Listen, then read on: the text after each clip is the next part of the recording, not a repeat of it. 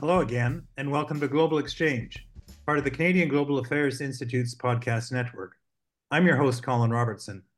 On this episode, recorded on January the 9th, we look at Canada and the world in 2024 with the Honourable Jean Charest, the Honourable Peter MacKay, and the Honourable John Manley.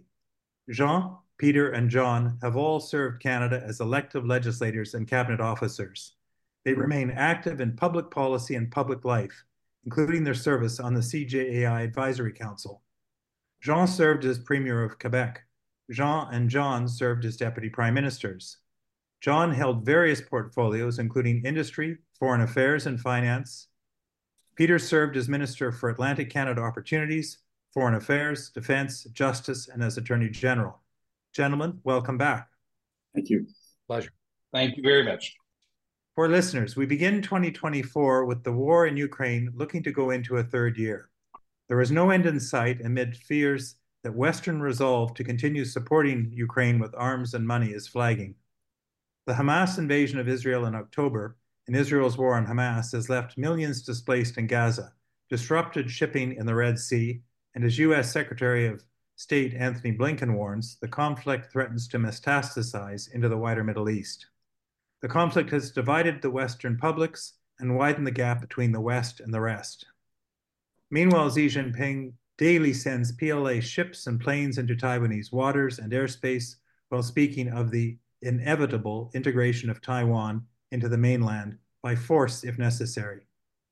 The doomsday clock was reset at 90 seconds to midnight, closest to global catastrophe it has ever been since scientists concerned about nuclear arms created it in 1947.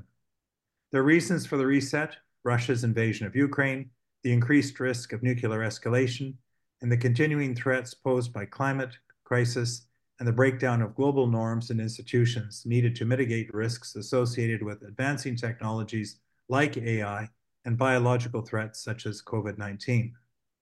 Our situation is further complicated by the continuing movement of peoples because of internal strife and climate change. Last year was the hottest year ever recorded, and UN Secretary General Antonio Guterres says we have passed from the era of global warming into that of global boiling. Then there is a divide between rich and poor.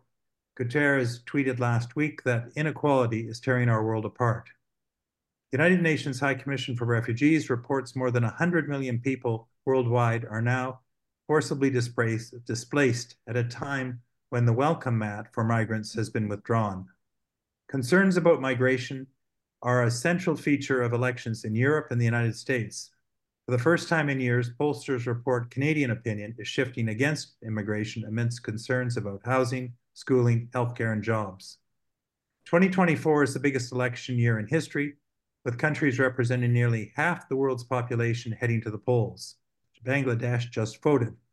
Taiwanese will cast their ballots in the coming days. In the coming months, the United States, United Kingdom, Pakistan, Indonesia, India, South Africa, Mexico, and Russia, and other countries will also go to the polls. But how much faith do people have in democracy or elections? For the first time in 2 decades, there are now more closed autocracies in the world than there are liberal democracies. And increasingly, political polarization and populism puts the liberal part of liberal democracy in doubt. So let's get started. And Jean, I'm going to put the question first to you. And I'll begin with a question that I put to visiting political directors. What worries you the most? Putin conquers Ukraine, Xi invades Taiwan, or Trump returns as president? Well, that's not a very good menu of choices, Colin. And hello to John Manley, who I'm delighted to see on my screen, and also Peter MacKay, and 2 very good friends, and to share this platform with Colin. The choices are not very palatable, but I'm going to put it in 2 ways. For domestically, for Canada in the short term, certainly the election in the United States is the number one concern. And if Mr. Trump is to return to the presidency, then we have a whole new slate of issues in front of us, including his promise, his commitment to impose 10% tariffs on everything, plus 10% on whatever's there, and a trade agenda that would be devastating for Canada. Now, whether or not he would exempt Canada and Mexico, given the fact that he himself renegotiated the previous trade agreement that's coming up for renegotiation in 2026 is another story. But add to that Trump would be, I think, very disruptive to the rest of the world. It's a question mark of whether he would continue to be make the Americans part of NATO, his position on Ukraine, his position on the Middle East. There's a whole host of issues on trade in general. With China in particular, he would enter in a whole new round of what he calls decoupling. For example, they've invoked the fact that he would just cut off trade in pharmaceuticals, the steel industry, and electronics. These are all things that would have a very disruptive effect on the world. But I want to add something else, Colin. Right now, internationally, I'd be very concerned about what's happening in the Middle East. In the Gulf, the threat of Hamas, of the Houthis, of Hezbollah, Iran. Iran has started up its nuclear program, its enrichment of uranium, and could very well have a nuclear capability in the short term. I mean, this is all going to really upset the balance of world power if that were to happen. And there's a real possibility that it may. And so from that perspective, I think we need to keep our eye on the ball on what effect it has on global supply chains, the fact that whether it's the Suez Canal or Panama Canal are being disrupted. So those are the things that I'm worried about for 2025. Oh, those are all real, Peter. I've given you sort of three choices, but as Jean has done, the threats are broader than that. So how do you see things? Yeah, thanks, Colin, and to Jean and John, very best for this year. And as Jean Charest has just laid out, this is a smorgasbord of stormy weather. And of the choices that you've laid out, there are enough to keep anybody up at night. But the one that worries me, frankly, the most, if I have to pick from that list, is the sometimes described as imminent invasion of Taiwan by China. We know to some degree the harsh reality of what has happened as Russian forces under the direction of the dictator Putin went into Ukraine. How jarring that has been. There's references you will see of up to 500,000 people now dead or displaced as a result of that conflict. However, the concern of an invasion in Taiwan is not unlike what's happening in the Middle East, the fear of a much broader conflict. I was in Taiwan just about a year ago, and they seem to be demonstrating great resolve. Yet at the same time, the entire region could go up in flames. The threat that China poses to all of the neighboring countries in the Asia Pacific, the elevated rhetoric, but more chilling is the actual presence of military in the Taiwan Strait, in other contested waters and around contested islands within the South Pacific.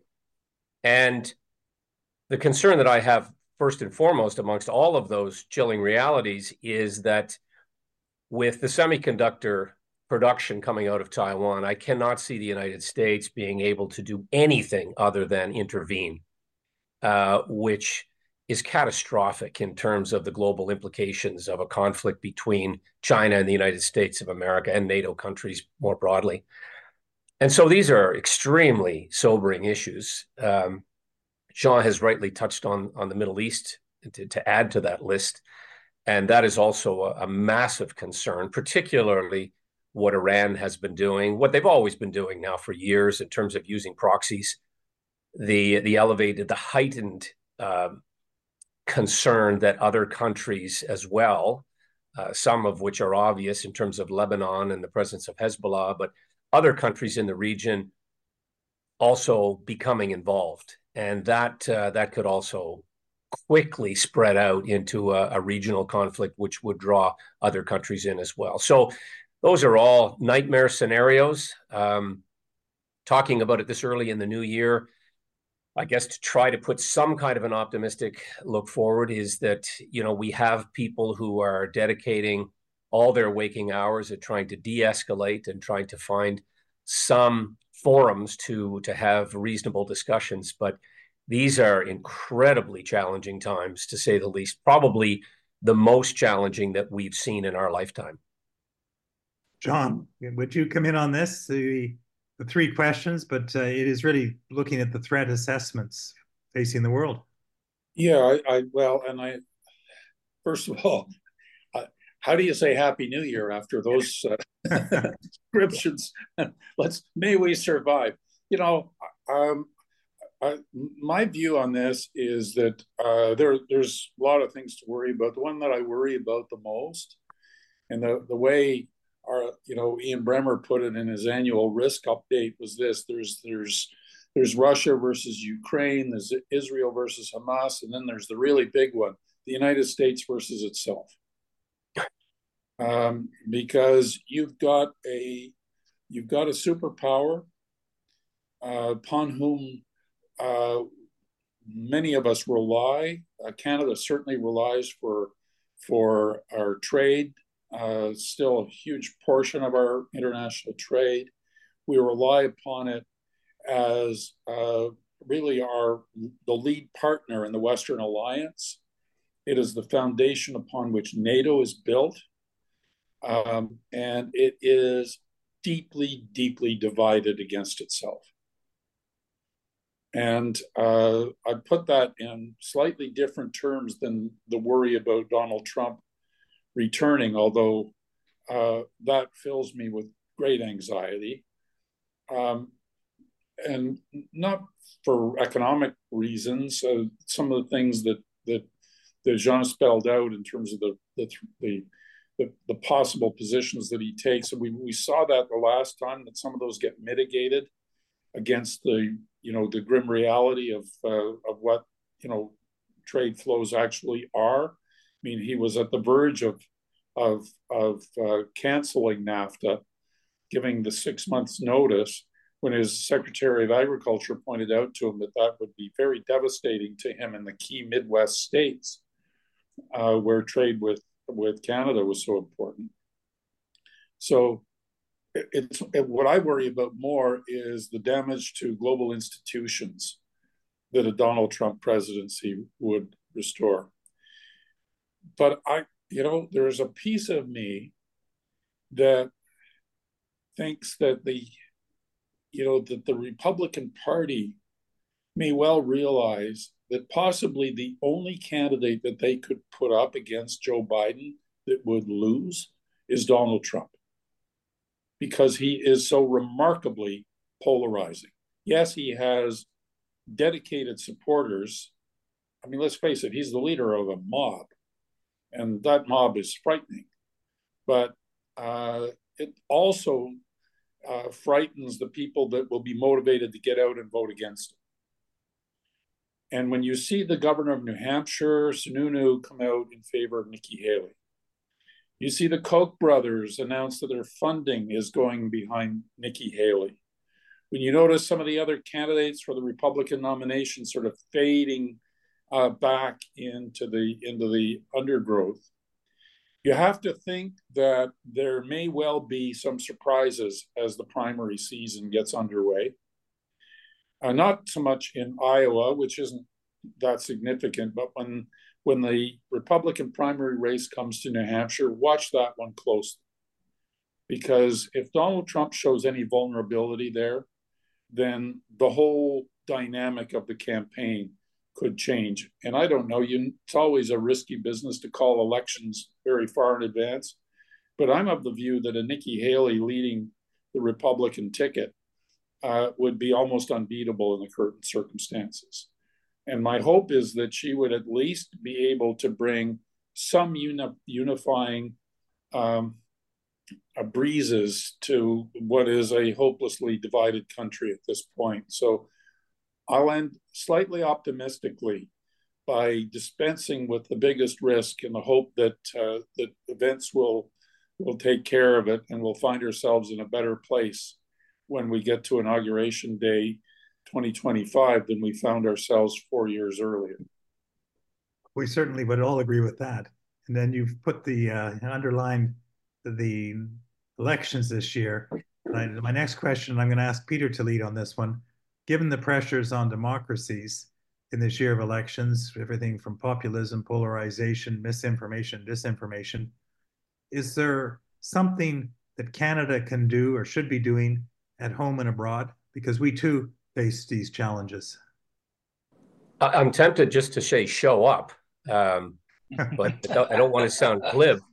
We absolutely, and I suspect that Jean and John would tend to agree that we have to demonstrate some of our historical and forward-leaning foreign policy for our voice to be heard. We don't seem to have, in simple terms, lived up to our reputation of punching above our weight and intervening with thoughtful, helpful, reasonable, well thought out interventions at either global bodies or our presence being felt in a way that actually lends both credibility to what we're trying to accomplish, whether it's de-escalating some of these conflicts or whether it's trying to rally around worthwhile causes.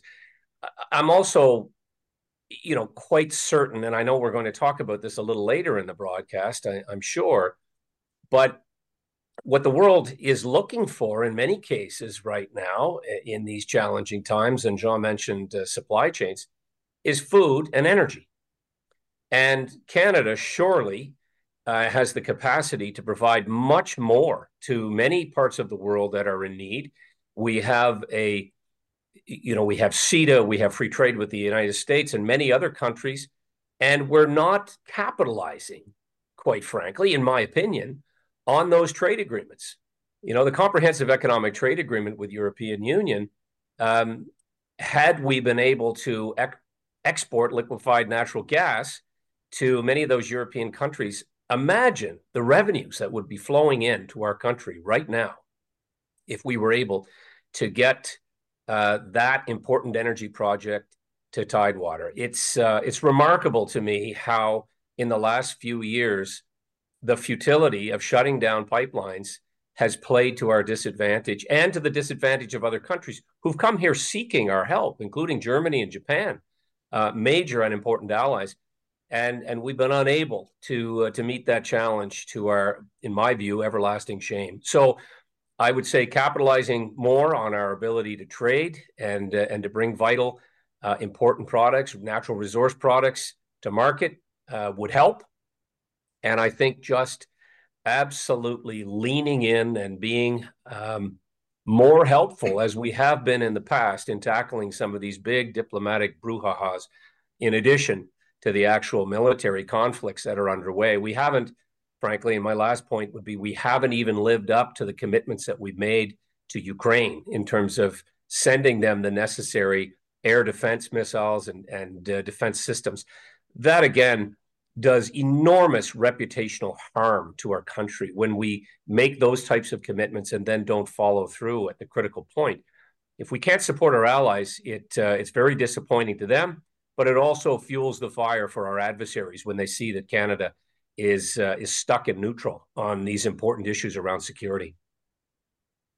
John, Peter has anticipated what was going to be my last question, when that was the point that you once observed that when the check came, Canada headed to the washroom.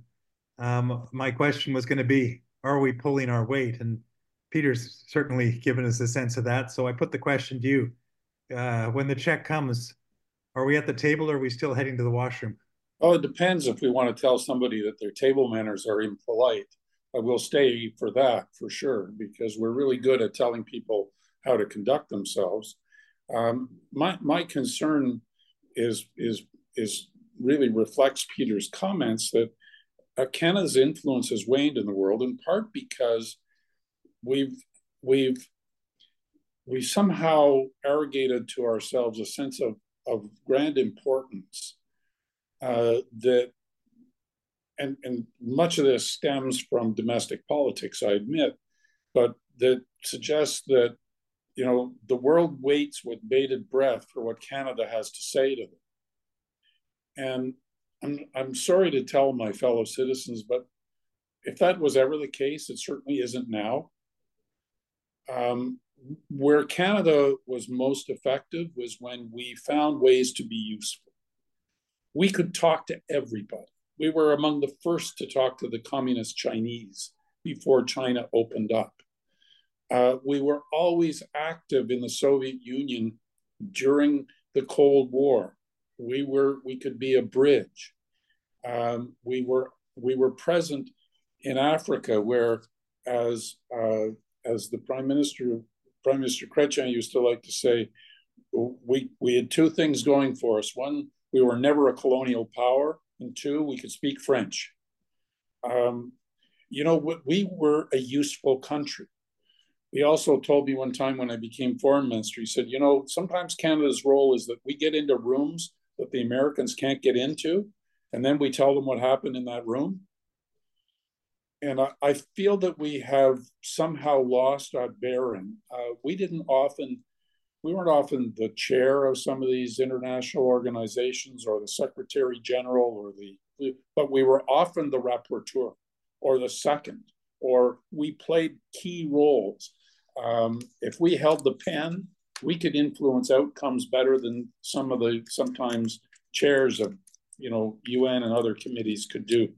And we seem to have decided that we would rather carry a soapbox with us and get up on it and tell people how they need to do things differently, rather than finding ways to insinuate ourselves into these many complex and difficult situations in order to exert influence at a level that's maybe lower profile, but probably a lot more effective. And you add to that, Colin, the point that it seemed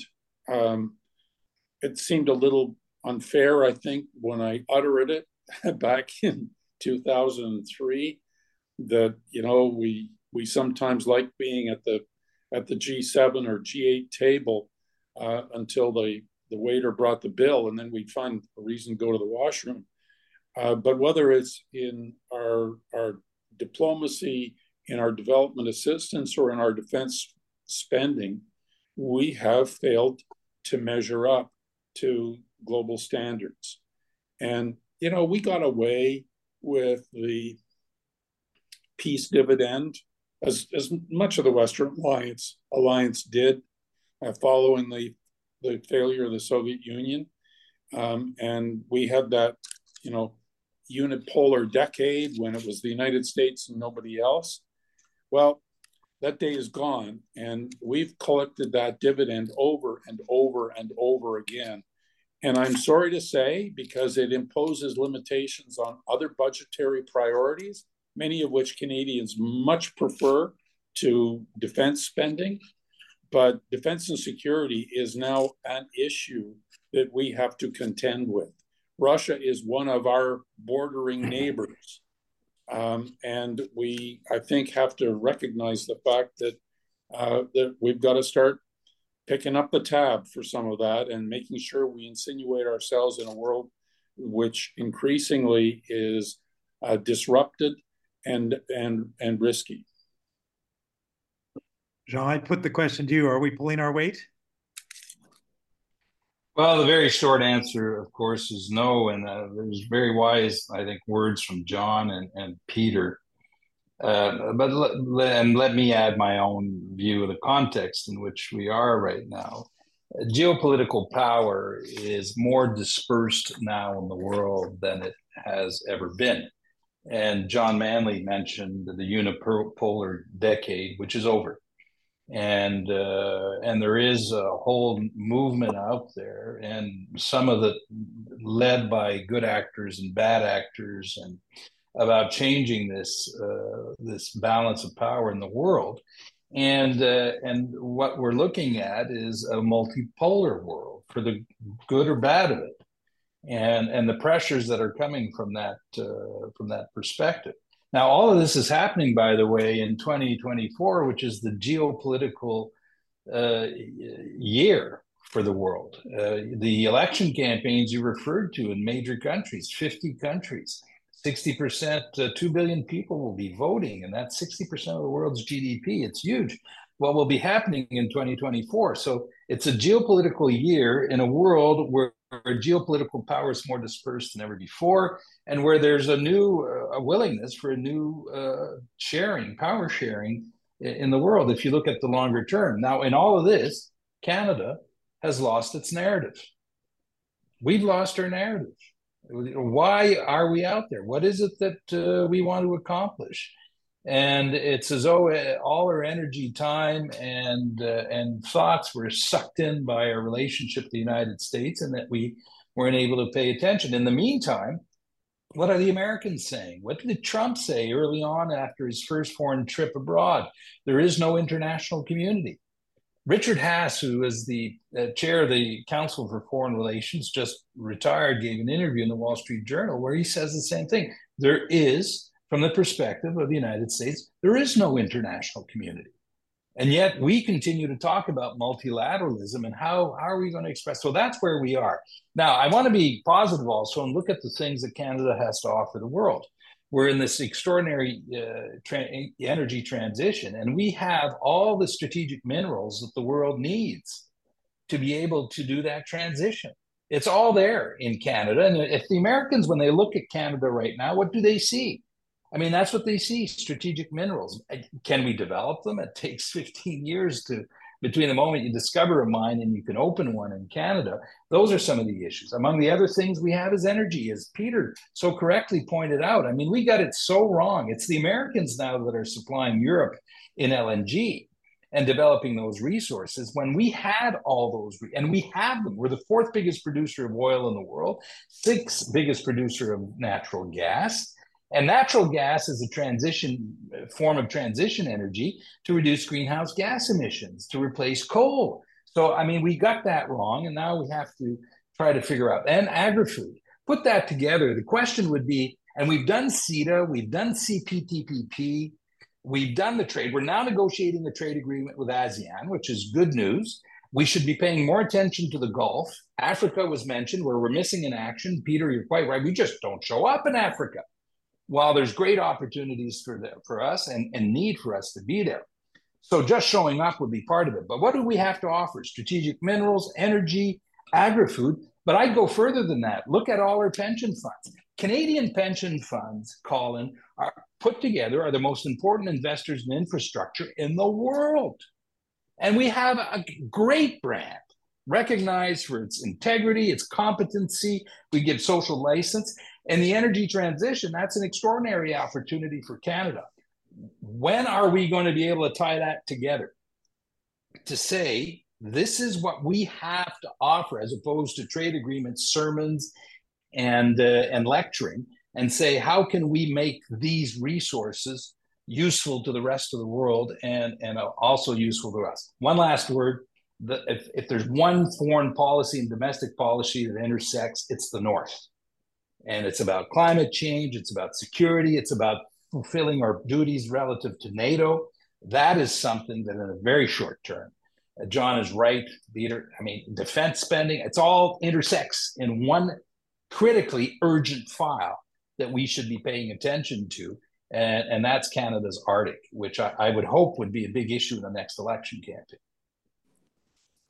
John, I want you to lead on this one. And Jean has certainly talked about this. The question I put to you is: our federation and our federalism still capable of achieving big national projects as we once were able to do in the past, starting with railways, pipelines, seaways, and just dealing with the internet, for example, when you were Minister of Industry? Can we still do that, or what has happened that we seem to be stymied now? Well, I haven't given up hope on the Canadian Federation. I think we had a little glimpse of it during the pandemic, especially in the early days of extraordinary federal provincial cooperation with, Doug Ford saying very positive things about some federal Liberal ministers and other, good feelings back and forth. So I'm not ready to give up hope, Colin. I think that there are historically, at least, have been two big functions for the Prime Minister of Canada. One has been national unity, and the other has been managing the Canada-US relationship. And the former was, in its, through much of our history, was seen as how do we ensure that we keep the two founding groups, as we referred to them in those days, Quebec and the French Canadian reality, together with the rest of the country and the English Canadian reality. Well, it's more complicated than that today, because the tensions that are complicating our federation are ones that are driven by east-west tensions, resources, resource ownership and exploitation, environmental policy, and then laterally, to some degree, policies emanating during the pandemic. And I think that anyone who wants to be prime minister needs to take on the role of national healer and not be a national divider. And it remains to be seen how current and potential leaders rise to that challenge. But I'm hopeful that if they do, we can once again reassert that sense of being Canadian. The Canadians have been very proud of their country historically. And I don't mean just during hockey tournaments, but I think that we need to basically draw a line under the frequency with which we issue national apologies for things that were done inappropriately in the past, and begin once again to reinforce the many wonderful characteristics of Canada and Canadians, and be proud of Canada being the greatest country in the world. Which I think is still the case. Jean, you devoted a lot of effort to federal-provincial relations, been premier and also served as deputy prime minister. Is the federation still capable of the big national projects that we do need, that you've described? It is. We are. I mean, it's still, our federal system works well. It's well suited for the country we have, the geography, the history, the diversity that we have. But I'm very worried, Colin. I'm rarely seeing the country as divided, and I see different forces pulling it in different directions. And I don't see a unifying force who's arguing to bridge the gap between the East and the West, for example. I don't hear that. I don't see it. And yet we have a lot in common. I'll give you an Alberta-Quebec example, because there's a lot of ill sentiment. There's a lot of bad sentiment in Alberta about the rest of the country. And they just feel they're not listened to. They're not respected. They're not taken into account. But, when the trade debate happened in 1988, it was Quebec and Alberta that got that done, who voted in favor. Ontario voted against it. So, if Alberta and Quebec get together on certain problems, but there's no one out there saying that, making the case for Canada. And this is a country that constantly needs to have that effort of bridge building. If we're not doing it, we're going backwards. Now, there's opportunities in some of the mishaps. Recently, the Supreme Court of Canada invalidated a good part of the Federal Environmental Assessment Act, which I think they're totally right. There was a lot of overreach in that. And you'd think there'd be an opportunity for the federal government to say to the provinces, why don't we sit down together, figure this out on how we can make it not only work from our respective responsibilities, but make it faster. Permitting and time is the big issue here. How do we get things done? How do we, and I don't know, I'm a bit disappointed that no one's grabbed onto that to say, okay, here's an opportunity to make this federal system of ours work. And so I'm worried, I'm concerned. And because if this country doesn't receive or doesn't have that leadership that bridges the gap, we'll go in the other direction. And we should never, if there's one lesson of the world in which we are in now, Colin, everything we've talked about, we should take nothing for granted. Who would have thought we'd be debating democracy in the United States 10 years ago? You'd say that to me, I'd say you're crazy. But here we are. And that we should not take Canada for granted. Peter, I want you to lead on this one, because you've mentioned it earlier. You talked about us having both food and, I'd say, fertilizer. We've got energy. We can feed and fuel allies while meeting our climate obligations. But how do we do it? Because we have these natural resources you pointed out, but we seem unable to be able to bring projects through to conclusion. Yeah, Colin, you've crafted your questions for this session very well, because they do tend to meld together. And when we talk about infrastructure, inevitably we have to talk about leadership. We have to talk about the ability to somehow find common cause. And at the risk of pumping anybody's tires here, having provincial premiers like Jean Charest, who have the bigger picture in mind, that look beyond their provincial boundaries, that look beyond their own parochial or even partisan interests, is a big part of getting to that better place that we all envision.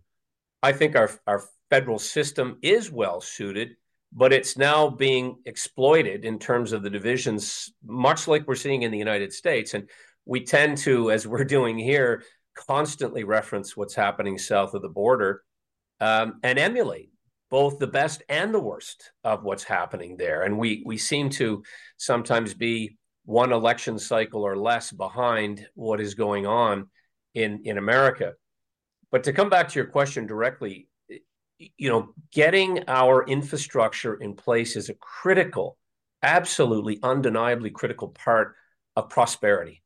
And that's what it comes back to. We talk about, the economic crisis, the affordability crisis, what's happening in terms of the price of everything. Affordability for the average Canadian family is a preoccupation each and every day, how they're going to be able to pay for food and medicine and fuel and critical items, and put money aside, hopefully for their kids' education or for the betterment of their future and retirement.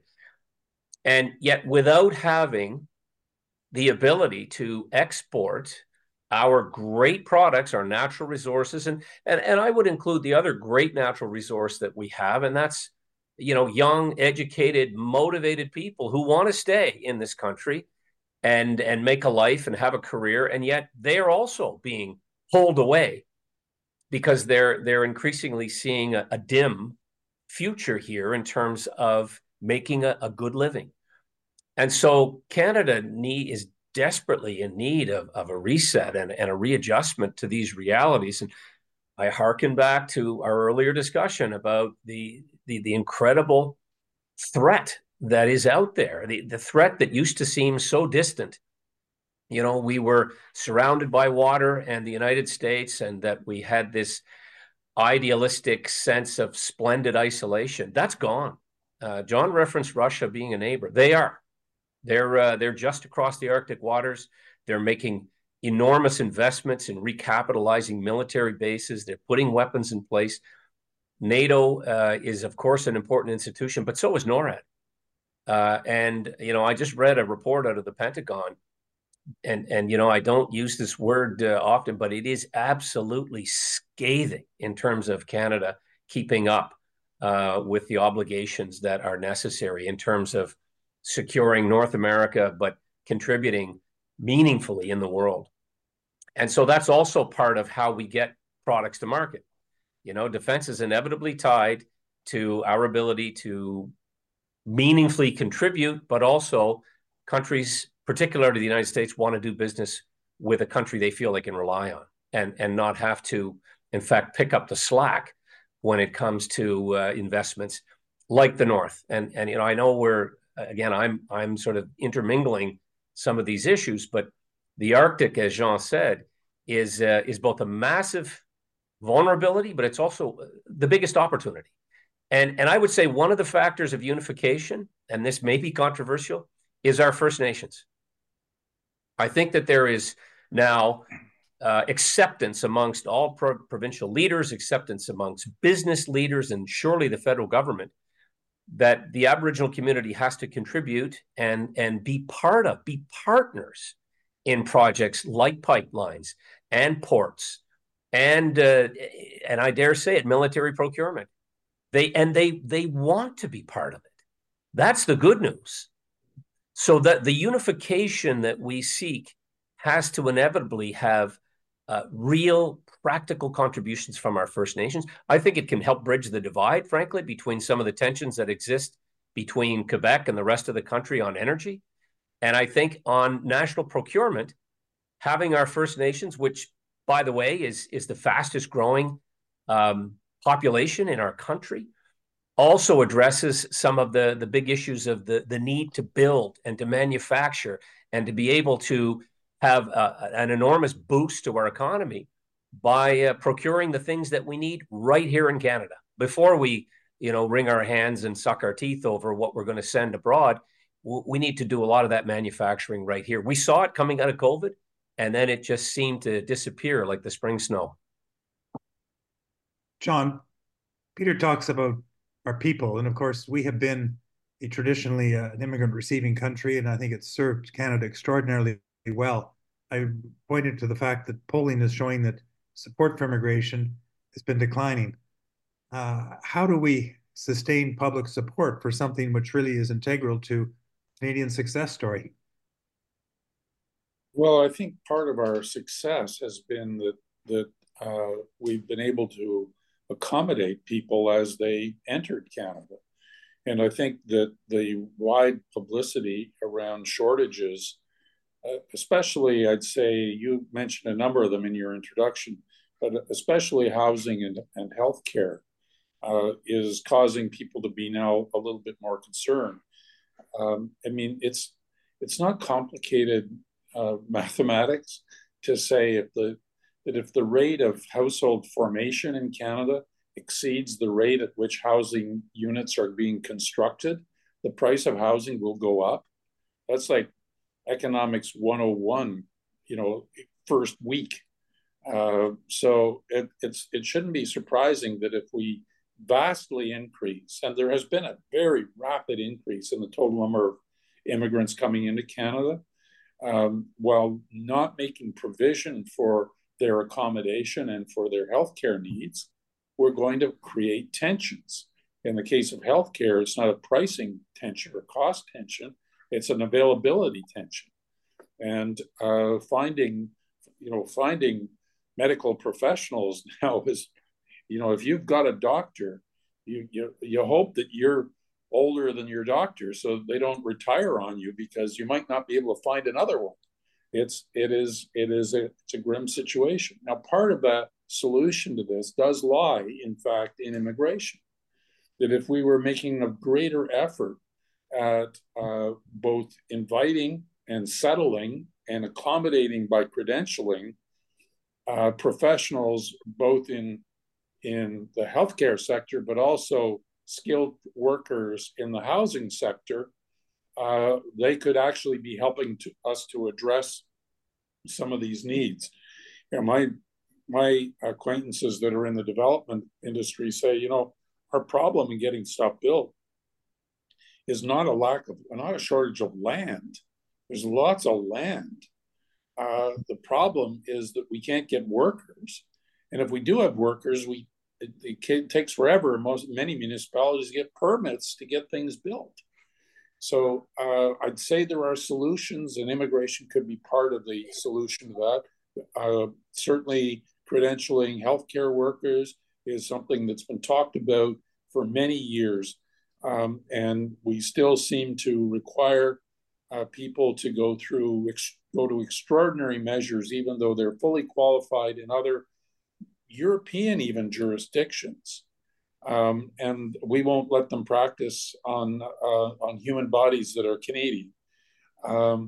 So I think those are the problems, and there are some solutions. But I think the really worrisome thing that in your question, Colin, is that if the mood turns against immigration, there's going to be part of that that's going to be ugly. It's not simply we need to take care of ourselves first. It becomes, in some cases, racial or other forms of discrimination start to pop up, and that's not something that we want to encourage in Canada. On the contrary, we've had a very peaceable society, and it's worked for us for a long time. We want to maintain those values. Sean, is this something that prime ministers need to sit down with premiers and work out? Because ultimately it's the provinces and cities that have to, where immigrants go to now. we have sort of understandings. Quebec has taken a lead in this area, but would this be one way that we could work this out? Because as John points out, the problem becomes it could get ugly. Labor mobility should be Canada's great opportunity, Colin. Of all the countries in the world, our population is one who's the best disposed to seeing new people come in. As you point out quite correctly, that is changing, and it's changing rapidly. Issues around housing, around integration, and what's happening to the South. If you paid attention to what's been happening in the United States in the last few weeks, it's pretty scary. 12,000 people show up on a single day at the American border in the South. 12,000. That is going to come to Canada, by the way. We are going to very rapidly see the consequences of the overflow of what's happening in the United States with people coming through Canada. We're already seeing it, and the government should get ahead of it. This is Canada's great opportunity to be the place in the world that figures out what labor mobility should be. I did an agreement with France, Quebec. This is Quebec, France, with the Sarkozy government a few years ago. It's the most advanced one on credentials. You're a doctor in Quebec, you're a doctor in France. You're an engineer in Quebec, you're an engineer in France. You're a lawyer in Paris, you're a lawyer in Quebec. And we do need a lot new lawyers, right? Peter and John would confirm that. But here are the intelligent things we should do, and we should jump at that opportunity. But if we're not ahead of it, we're going to be going through the same. And this is one of the biggest issues in this electoral year everywhere. In Europe, in the United States, in a number of jurisdictions, this is one of the most divisive issues. The key word again here is immigration has to rhyme with integration. You have policies to integrate people, A, and B, it has to be orderly, John. It cannot be chaos.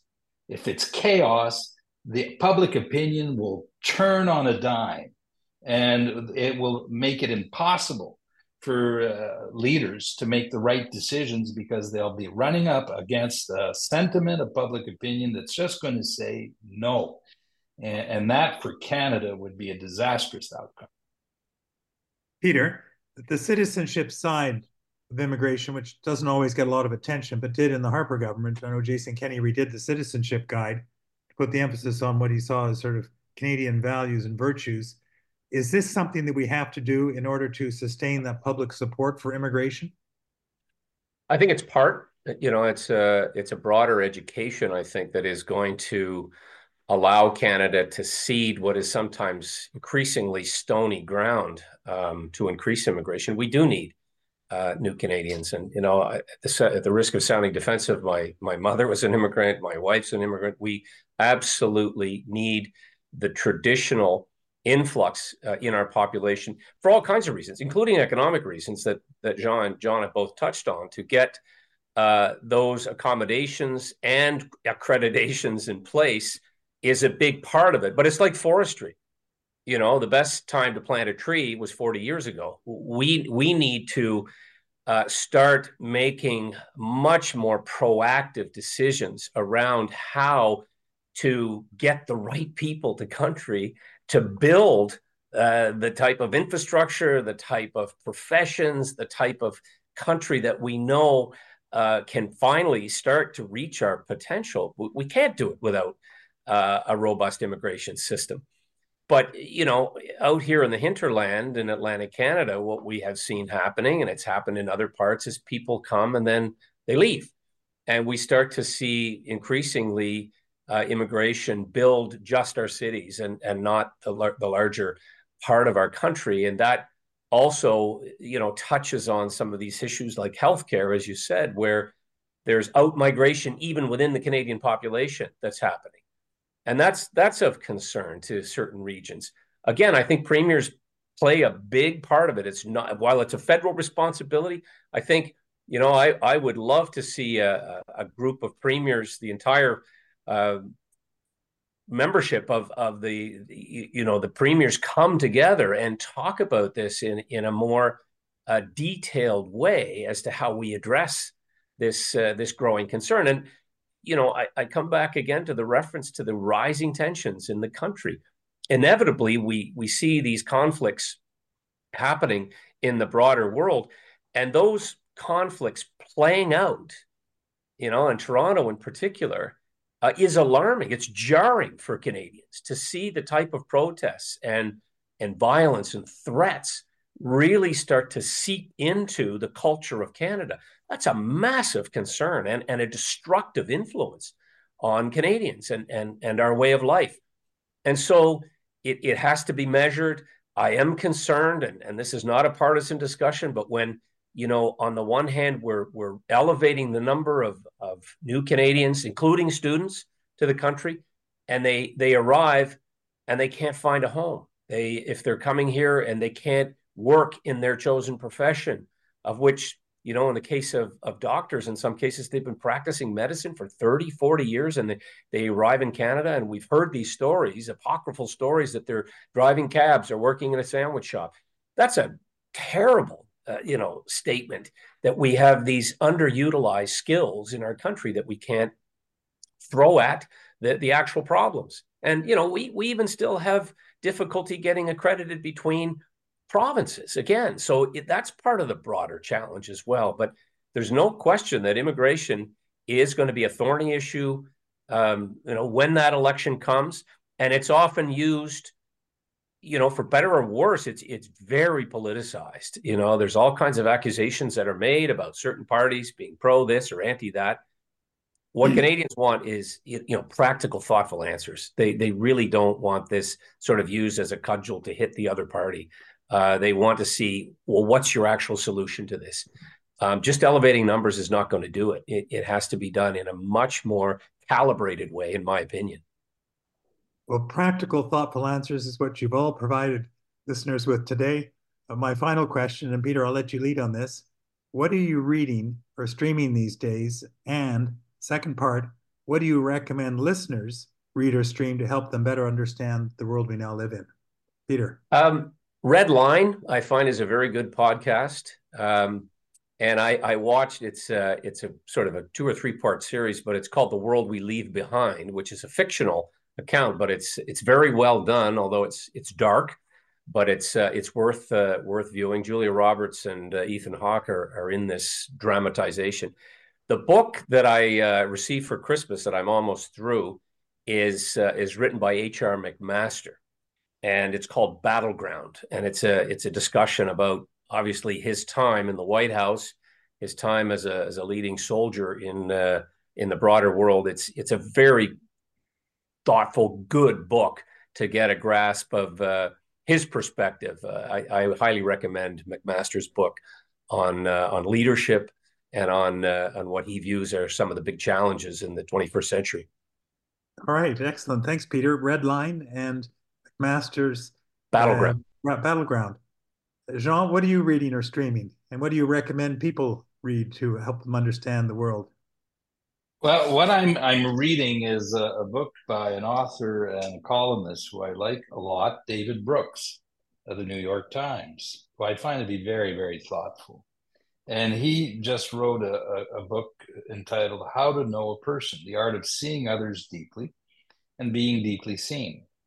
And I'm attracted to this book and to the author because I look at society in which we are in now and how we treat each other and how the world is. And I think he offers a lot of very, very thoughtful insights on how we can better live with other people. And I'm into it. I'm halfway through it, and I highly recommend the book, Colin. All right, David Brooks, How to Know a Person.